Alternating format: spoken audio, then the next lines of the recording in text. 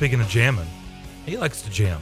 Might know something After about spending, 17 seasons in the big league, and he is Bronson Arroyo, who joins us, former big league pitcher. Bronson, how we doing? I'm doing good. How are you guys? We're doing fantastic. So that was my little tease, because obviously you're not a pitcher anymore. You're not a skipper. You're not doing anything with the game. You've kind of moved on to music, which I've got to ask before we get into that. Is that something, players always have something on the side that they do. I was just talking to the backup goalie for the Predators, and he talks about reading books all the time. Kevin Lankinen. He reads books on road trips in the team hotel. Everybody's kind of got their thing. Was music always your thing? Did you always have a guitar in your hand? Were you always out there on karaoke nights? How did this all come about? Yeah, it started back in Double-A. The first few years in the minor leagues, I didn't have it around me, but I was starting to sing a little bit of karaoke and kind of got interested. The early '90s, that stuff that came out of Seattle, a lot of what you were just playing there, the Pearl Jam 10 record, Nirvana, Stone Temple Pilots, those albums just brought my ears to life. It was like, I don't know where this music is coming from, but it's fantastic, and it got me thinking about performing a little bit. And so you'd sing a little bit, and then somebody gave me an acoustic guitar, and next thing you know, you're playing around a campfire, and then you play an open mic night, and it just started building, on a foundation of music that felt like it was something I couldn't put down in my life. And so now, at this point, after playing baseball for the better part of my entire life, from the time you're a 5-year-old kid until I was 40, you need something to dig into a little bit. It feels nice to not have to go to work, but a lot of times if you sit at home for 7 straight days, you're looking for something to do. And for me, it's been that music. It has so much that now you've formed a band and you're out playing in front of big crowds. Bronson Arroyo and the 04s, which, if you think about it, that kind of makes sense if they followed your baseball career. I guess that was it's kind of like the McFarland show. Bronson, my name is Darren McFarland. He's Justin McFarland. Hi. It didn't take very long for us to come up with the McFarland show. Yeah. Yeah, that's right. And that's exactly why the name of the band is Bronson Arroyo and the 04. I mean, part of it was the fact that I've been friends with these guys since 2004. We won a World Series that year with the Red Sox. But it's also 4 guys playing behind me that I wanted to be recognized. Tom Petty is not Tom Petty without the Heartbreakers, right? It's like, yeah, he might write a lot of the stories in those songs, but without the Heartbreakers, it doesn't come to life. And that's kind of the way I felt about this band. A lot of these stories came from my mind, but a lot of the riffs came from the guys in the band. And what the album sounds like musically is all because of them sonically. I didn't really play instruments on the record. I was just singing. And, the energy in the songs and the backup vocals, the 3-part harmonies, it's all because of the 04 band. And it's nice to have guys that you feel like childhood friends, to produce a record with you in a room without any distraction and have anybody telling you what to do and have it come out the way you want it. Yeah, the 04s, their background, as you know, is no joke. I mean, they've been with some big artists. How did your relationship form with the 04s? How long have you known these guys?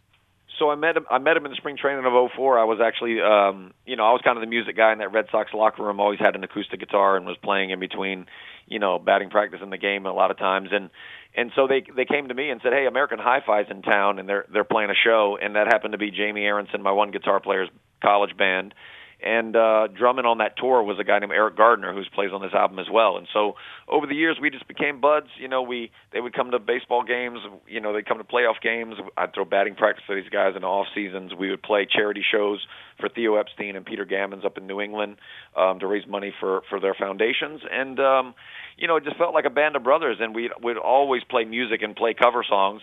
And one day, I just thought, we should write a record. And we talked about it for a long time, but I don't think anybody was really going to make it happen unless kind of like I got out of the seat and started writing some of the stuff. So I went out to L.A., I grabbed some riffs from their old iPhones and brought them back to Cincinnati and just started finishing songs.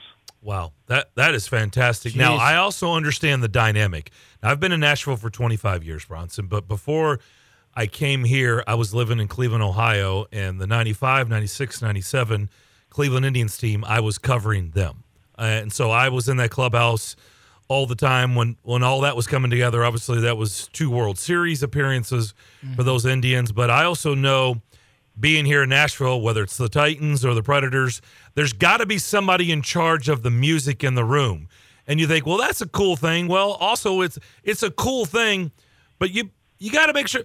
it doesn't always go smooth and go over with your teammates. Like, I'll just let you in. Like Jim Thome and Kenny Lofton, I witnessed like a heated debate over the music in the clubhouse back in the day with those Indians teams. Were you the guy in charge of music? You said that, but you had a guitar. But I'm talking about the music blaring in the clubhouse. Yeah, well, by the time I got to Cincinnati, I was kind of a veteran guy. I'd won a World Series, and it was a pretty young team once Griffey Jr. and Adam Dunn had left. Kind of that Scott Hatterberg group of guys had taken off. But so I was in charge of the music most of the time. But back in the Red Sox days, I definitely wasn't. That was usually David Ortiz or Kevin Millar. A lot of times was doing that. And back in my old Pirate days, man, I wouldn't even have dared touch the radio back then. I mean, you had to ask permission to eat your dinner when you were 22 years old in the big leagues for the first time. Bronson, I have never seen you play in the big leagues at all, sir, despite your long and illustrious career. I have seen you play, though, and the last time I saw you play was over at a place called Greer Stadium that is no longer there, and you were playing for this team called the Nashville Sounds, sir. And I have to ask, now that I know you're in music, your time here in Nashville, even though I know you were working hard at being a pitcher and all of that, did it have any influence on you at all, being here among all the entertainment here in town? Yeah, definitely. I grew up in a small town north of Tampa called Brooksville, and I had a buddy who was living in Nashville for a long time, and his wife was working with Kenny Chesney and his company. And so when I came to town, they said, hey, if you need a hot meal, man, or you need a place to stay, just let us know. And I played parts of 3 seasons in Nashville from 99 through 2002.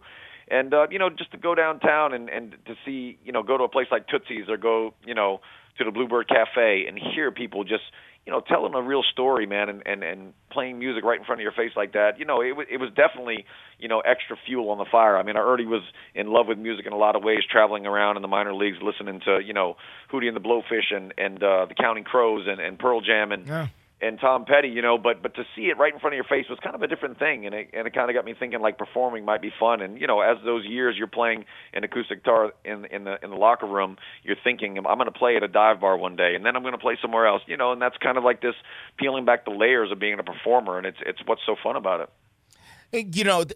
People always say about the Nashville scene, they're always surprised about how talented people are because there's so many of them. So a lot of times we take it for granted. But a musician such as yourself, did you notice how much it jumped off the plate when you saw the level of people who were performing downtown at some little bar? You said, "Man, this person's really good. But I'm really gonna have to step it up here because this guy's playing a dive bar in front of 800 people, 80 people, and he's really, really good." Yeah, there's so many good players in Nashville. We've always known it was that type of city, and you could be in Memphis, Tennessee, and maybe just sitting on a street corner with a guy with a cup on the ground, he's collecting some change, and maybe he'd be decent or maybe not. But it's hard to run into a musician in Nashville that doesn't sound great. I mean, you feel like they're falling off trees every day, and a lot of times, for myself, I don't feel like I'm a natural singer. I don't have a great ear. It's been a lot of hard work over the years just trying to get to a place where you feel comfortable on the stage, and I'm sure a lot of people felt that way. But in Nashville, it was definitely a highlight of my minor league career without question to see some of the live acts play in that town. I can't let you go, Bronson. Now, can we talk a little baseball? Or do we have to stick to music here? Listen.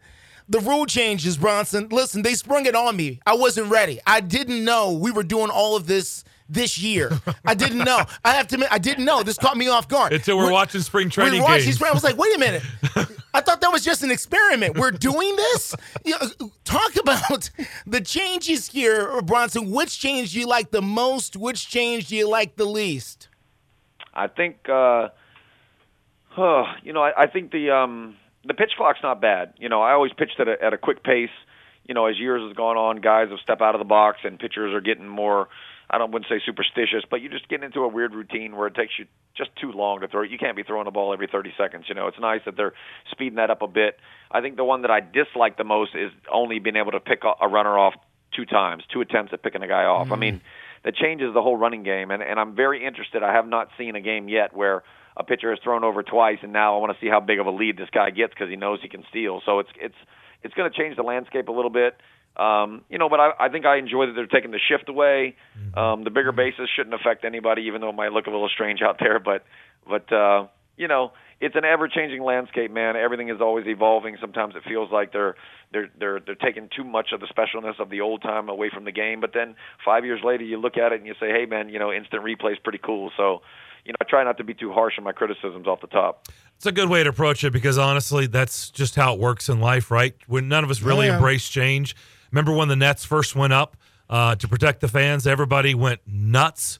Nobody complains about the Nets anymore because if you go to enough games, you just know it's part of it. You don't even think about it anymore. Where at first you're like, oh, it's going to impede my vision. I can't see anything. No, it doesn't. You're fine. They do it in hockey. They do it in other sports. I do want to know, Bronson, these extra large pizza boxes out there as bases. You brought that up. I think the interesting part for us, just observers, cover the game, watch the game.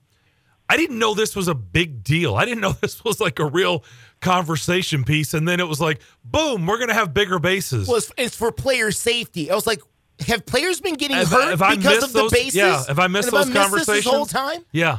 How did that? Yeah, I hadn't heard a lot about it either. But, coming up with the Pirate organization when I was young, Jason Kendall was an all-star catcher for the Pirates back in the day, and he broke his ankle really nasty by landing on the first baseman's foot. And if you saw that live and in person, you might think it's a good idea. But otherwise, I mean, you only see that happen, once a year. So I wasn't really sure where that came from. I don't know if the players proposed it or if the union proposed it or if the owners proposed it. I'm not sure. But I didn't know much about it before it came out either. You're going to be playing, you and the 04s are going to be down in Tampa at Raymond James Stadium grounds. It's going to be a 2-day festival with some cool. huge acts. That's going to be really cool coming up on March 19th. Do you have any idea if your guys are going to be, speaking of Nashville, circling around, playing in Nashville anytime in the near future?